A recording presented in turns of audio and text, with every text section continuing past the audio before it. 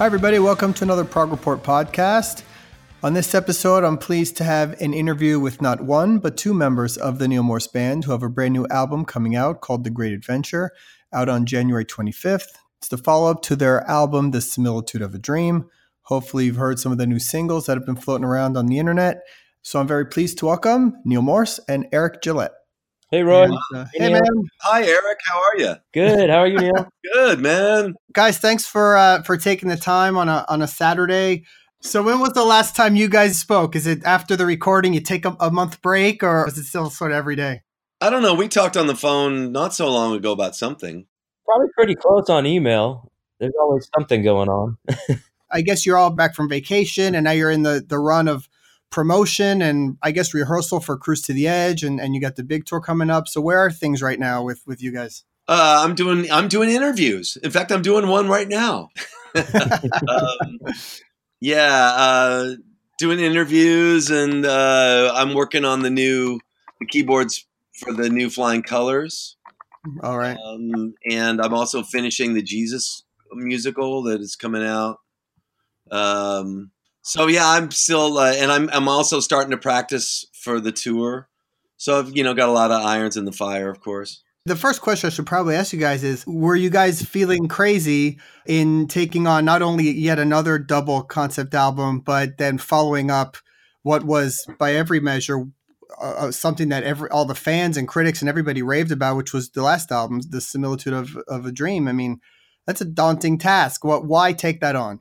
I don't think any of us really wanted to. Yeah, that's what I was going to say. It wasn't really like we set out to do that. It was, if anything, we were probably kind of trying not to do that.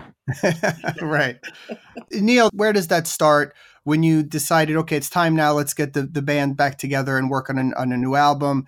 Typically, it used to start with you demoing everything. Is that still the case where you demoed, a handful of things to get the things going, or how did this one start off? Well, for me, I guess it started off in the early part of 2018 when we were doing the Similitude tour. I came home and I thought I was going to get some rest for several days, and I woke up early, I think on the first morning, and felt that kick inside to go write, and I didn't want to at all. I was tired. And I just started jotting down things, and I think I might have at that time laid down, a real rough sketch of what would become Vanity Fair, and some other stuff that we didn't use. Like there was a song called "Talking," and those were still based on the Pilgrim's Progress idea, but I still wasn't sure. I didn't. They're just like these little tiny pieces of a puzzle. Then I let that rest for a while, and then we got together in August before we did our final Similitude tour, the August run, I called it. We got together then, and we worked on several pieces. We worked on Vanity Fair and Talking, and a bunch of other little pieces. One was called What the Clock is Ticking, that became part of I Got to Run. I Got to Run, yeah. And I don't remember. Do you remember, Eric? There was some I think it was like that Floydian thing that actually, there's a lot of stuff that didn't make it. Right. A couple little ideas we just kind of came up with in the room that ended up getting cut, or little pieces of them maybe ended up in other tracks. But I think that's most of it. Did that Floyd thing have what we call Eric's theme in it? I think it did. It either ended or started with that. I think it ended with that. Yeah. So right. So we wound up using that little piece. So there was little pieces that we did then, but when we got together in January to actually make the album, the consensus was, let's make a single disc non-concept album. And so we made a version of this album that's a single disc non-concept album that has a lot of the same elements. That's a done album that exists somewhere in your computer?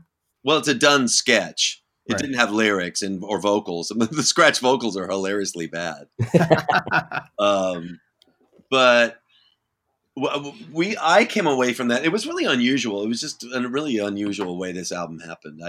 I've never come away from one of these sessions in all my all the albums I've made with Mike Portnoy, I've never come away from it with him, A, not completing his drums, and B, me not feeling like it was really all there and right. So I kind of sat with that, and I just let it. I got away from it for a little while, and I thought, oh, if I listen to it again, maybe I'll feel better about it. But I didn't. I mean, I like all the elements because it's the same elements of the album that we have, actually, for the most part. Right. But I just felt like it wasn't what it was, all that it was supposed to be, and I can't really explain why. It was just sort of gnawing at me. And so I had to kind of, we had a conference call with the band, and I had to kind of say that, I think in February. And so then it was kind of, but the challenge for me was I didn't know really where it was supposed to go or how it was going to play out. So it was kind of like, guys, we've got a problem. I don't think it's all there, but I have no solution. Right. So that was kind of weird. And so I just said, well, let's just sit with it, and maybe I'll on my breaks from Life and Times, I'll try and do some rewriting, and you guys throw out, let me know what you think if you have any ideas. And so then I did a rewrite in March and April, and I wound up pursuing this follow up to A Similitude of a Dream concept, and I put Vanity Fair back in, which had been cut, and I put Talking back in, which got cut. And so I wound up doing a version of the record that was like 2.5 hours long, and still wasn't there. What I mean by there is like still wasn't like, yes, this is it. But I felt like it was on the right track, and so I presented that, and the guys seemed to think that, thank God, everybody did like it and wanted to pursue it, because I was doubtful if we could, what you're trying to do is get the team on the same page somehow. Right. And it's hard when you're not, and so they wanted to do it, and Mike was on board, and then the challenge was, well, when can we get together to finish it? And so we got back together at the beginning of August and finished it up, and then Mike tracked his drums, and hallelujah. The Love That Never Dies theme that is very prevalent, and the big epic ending and everything, was that something that was in the beginning that you were following as a like a guide to what the album is, or does that come sort of later as a eureka moment or something? Because that seems to be one of the, there's the few themes, but that's the one that really is like sort of the epic one, I think. I'm trying to really remember that becomes the hard part when you do something this long. Is like trying to remember where exactly everything started. That's the thing Neal had. I just can't remember if it was something he came up with in the room or if it may have been in that rewrite piece, I think probably. But yeah, that definitely was one of the stronger ones that we sprinkled throughout, and it's super powerful. Yeah. And then again, closing out the album is you taking on the lead, which is, it sounds amazing. I mean, the first time you hear that song, I mean, it's emotional. It's Neal and Eric. I mean, talk about deciding who's singing what part, and do you try out different people? Did Bill have a shot at that, and then you just see what sounds better? How does that work? I'm waiting for you, Eric. Okay. To be honest, it's kind of like this. Sometimes we have Skype calls, and I would say the first thing is like for instance, Neal had a demo of The Great Despair, and for me that resonated with me. And I just I kind of claimed it. I was like, I want to sing that. So some people do that, like we have little parts where we gravitate towards, and sometimes that doesn't work, and we end up having Bill sing it or Neal sing it, and it just works better. But yeah, it's definitely about where it's strongest, like with whose vocal it's strongest. And there's times where there's probably parts where I've sang it, Bill has sang it, and Neal has sang it, and we just kind of vote on what has the most impact. And I think that's a really good way to go about it. But usually it starts with something like a Skype call, and we just make notes, and then we all go for it and submit it to the band. Did it have anything to do with a character at some point in the album? Is it, if it's a recurring character or something? Is that Bill's guy or your? Because I haven't seen the liner notes or anything on it. So was that involved at all in that? We wanted to try to do that on the first album too, but the problem was that so much of the album is from the point of view of the main character. You know what I mean? If we designated one guy as the main character, it wouldn't really work. And so, yeah, it's pretty much all over the place on this one. Like, I'm singing some of the narrator, and then Bill jumps in and sings some of the narration, and then, Eric's singing. It's pretty random as far as that goes. But I think it works. As I listened to it last night, I had a little listening party last night. Yeah. Listened down to the whole thing, and just kind of stepping back and looking at the whole big picture and just marveling at it all. Yeah, I think sometimes it's obvious who should sing something, but sometimes it's less obvious. And there's been times with the vocals where I've asked Rich. I said, "Hey, Rich, we all sang this. Listen to each one, and which one do you like best?" That's a good way to do it. As long as, everybody's cool about it, right? I mean, it seems like it's pretty democratic and easygoing, I would imagine. Yeah, we haven't had any. I don't remember ever having a disagreement. It usually is pretty apparent, like, who sounds best on a part. Yeah, I think it set the band in a very unique position because it's something that a lot of the classic 70s bands, that they all did it. If you look at, Kiss or Queen or Fleetwood Mac or the Eagles or the Who, all these bands had multiple singers, and it brought a different style to the music. And for a long time that was sort of lost. So I think it's added a really cool element to the music. It makes it stand out. Yeah, there's, bands are just special. This one's a really special band, and one of my friends commented last night after we listened. It's like, man, even more than on Similitude, you can hear what a band album this is, and I think that's what makes it really special, and makes it what it is, man. I want to talk about some of the singles. So with Similitude, you guys released a ton of singles, maybe 5 or 6, I think, and you've already got 3 out of the gate with this one, and what we're seeing on Facebook, there's more to come. With a concept album, that's got to be even more challenging, right? Because the songs are now taken out of context. So how do you decide? Is it sort of obvious? In some cases, like Welcome to the World and Great Adventure seem like they stand out and they sound like obvious singles. But what goes into that? Is that a Mike thing, or is that, you guys throw ideas around? Well, Mike has some opinions.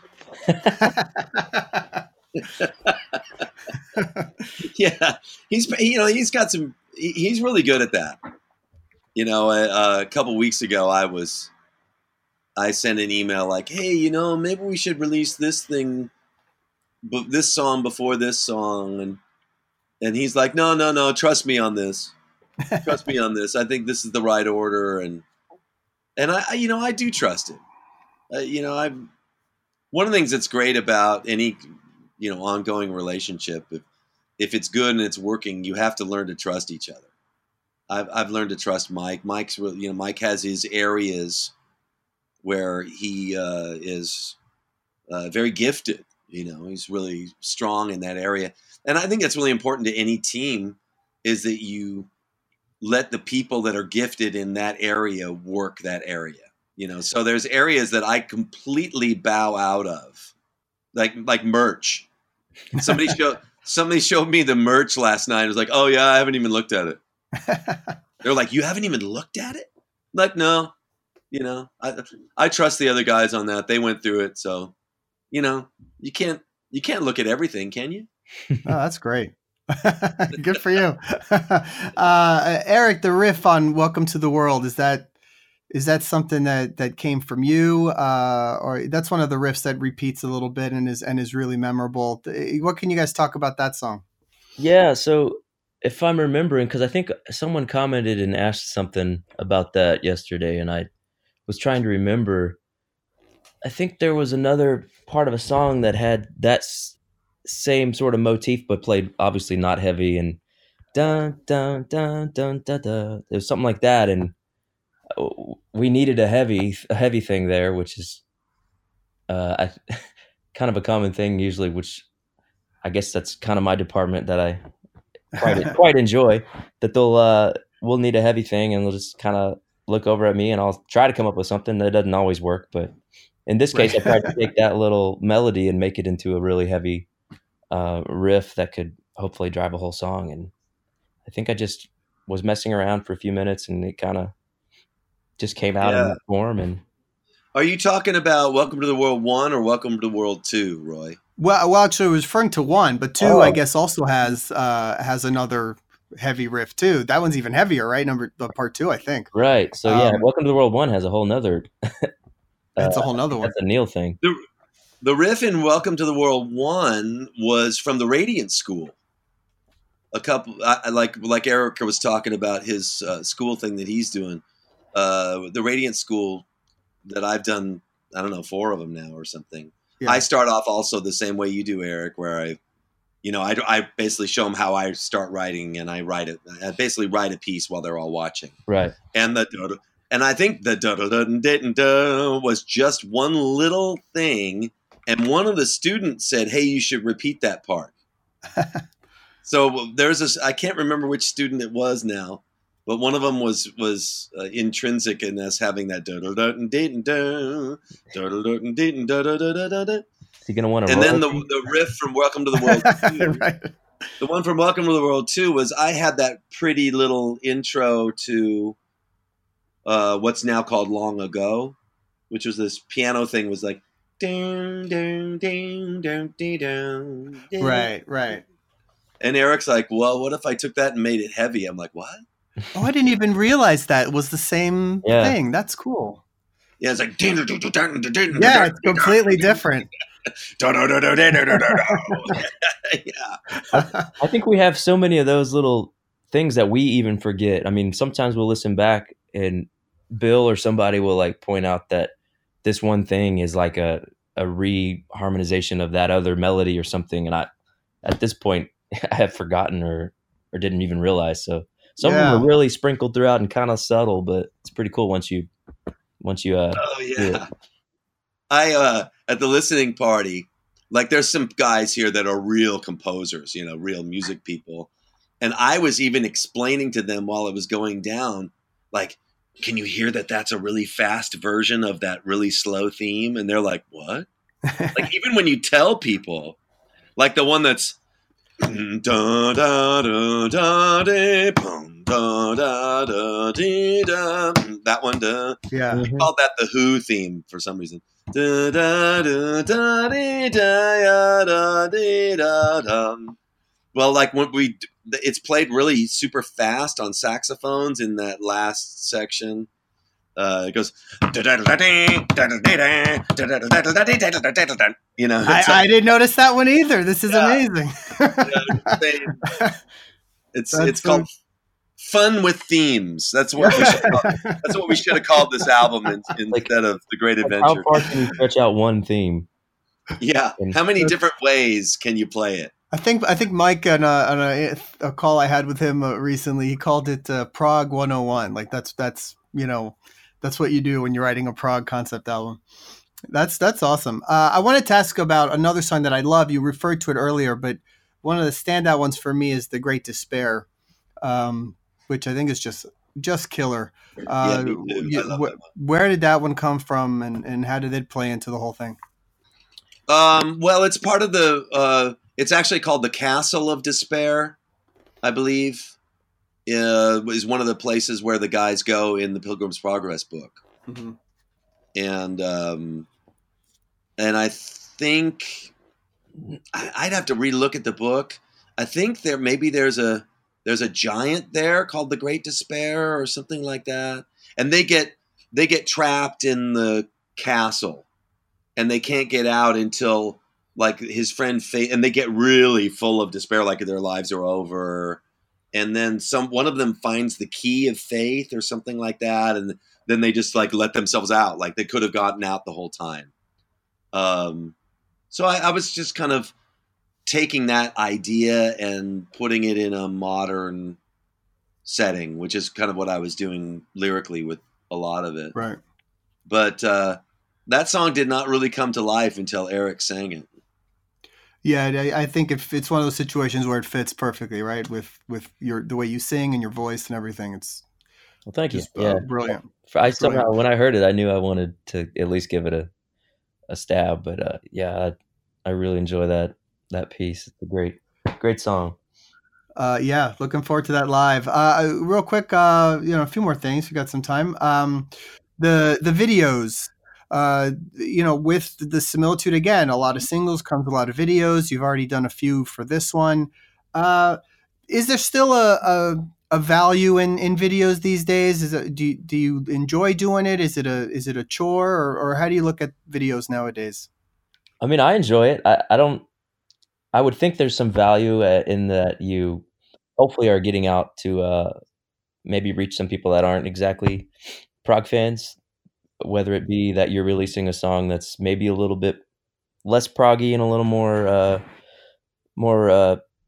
I hate to use the word mainstream, but maybe more just rock oriented in general. And I would Yeah. think hopefully we're gathering some new fans that way. But I enjoy the process. It's definitely different to I mean, you're playing, Do but you you're not really playing. So it's right? Well, do definitely you like different. that? The studio ones are different than when you're going out and on location, like you did for the Great Adventure. So, is Yeah. that sort of more like just fooling around or having fun, or is it get you in a different vibe? Is there a director there, sort of telling you what to do, Yeah, or Vicente, it's a guy that Mike has used for, I don't know, now maybe close to 20 music videos. So he's worked with him a lot. He's a really cool guy. He does a great job, and he's there, and he's got a vision of what he thinks, the final product should be, and we're just kind of trusting him because he does a great job. But that one was really cool and fun, and we get to that ranch on the top of this mountain, and it's got all this eclectic stuff, and we're looking around like, this is interesting. At least I had a hard time envisioning what the final product would be, but it ended up being really, really cool. And I like that the videos have all been different. And then the first one, the Welcome to the World that Christian Rios did, is just amazing for a lyric video. It's Right. out of this world. Yeah. He Very does cool. he does some amazing stuff. So shout out to Christian. You guys are now getting ready soon to do what looks like a pretty massive tour, quite a few dates, and not a lot of space between all of them. So Yeah, whose idea was that? I mean, you're going straight from the cruise to a show, right, on the 9th. Pretty much. That's pretty awesome. Can't we just stay on the ship? Cool with me. I guess the shows are going to be the new album. Like the last one was Similitude. Is that the idea? Yeah. Right. Yeah, we're going to do the whole album. Talk about the ability to go out on so many shows and do this. I mean, I feel like this is a larger scale touring cycle than maybe you did for the first few solo albums, obviously, and maybe even with Spock's. I mean, is that right, or was there a time when you were doing more shows? I'm still what you. I think you said something about our ability. Like I'm still wondering if I have the ability to do this. Yeah. It was that Randy and the promoter got together and it didn't seem that long at first. Like because the cruise wasn't in there, right? And the Nashville show and the pre-cruise show wasn't in there. So without that, it's like 3 weeks, a little over 3 weeks. But you put that other stuff in there, and it becomes like a little over a month. And I'm like, oh wow, I don't know. It's a lot longer than I'm used to, and I'm just praying for strength. Well, being somebody that always, for the longest time, was a fan of Spock's and then of your music, and never got a chance to see you play. I think fans all around the country and around the world are happy that you're coming around more. I think that's at the end a great thing. So, oh yeah, it's going to be awesome. Yeah. You've been alluding to about a streaming app. So I wanted to ask you a little bit about that. And, I feel like you're probably getting a lot of pressure for Spotify and those things. Where are you with that? And do you ever feel like maybe giving in on that, or is that something that you're set in stone? Or talk about your views on the whole streaming thing. Well, my views on the streaming thing are it is really the greatest thing in the world for the consumer, for the listener. I enjoy it myself. The quality seems to be really good, and it's so convenient to be able to, from one device, to be able to listen in your house, in your car, at the beach. Right. My wife and I are at the beach in Hawaii, and I'm streaming this stuff on my wireless speaker, and it's so cool.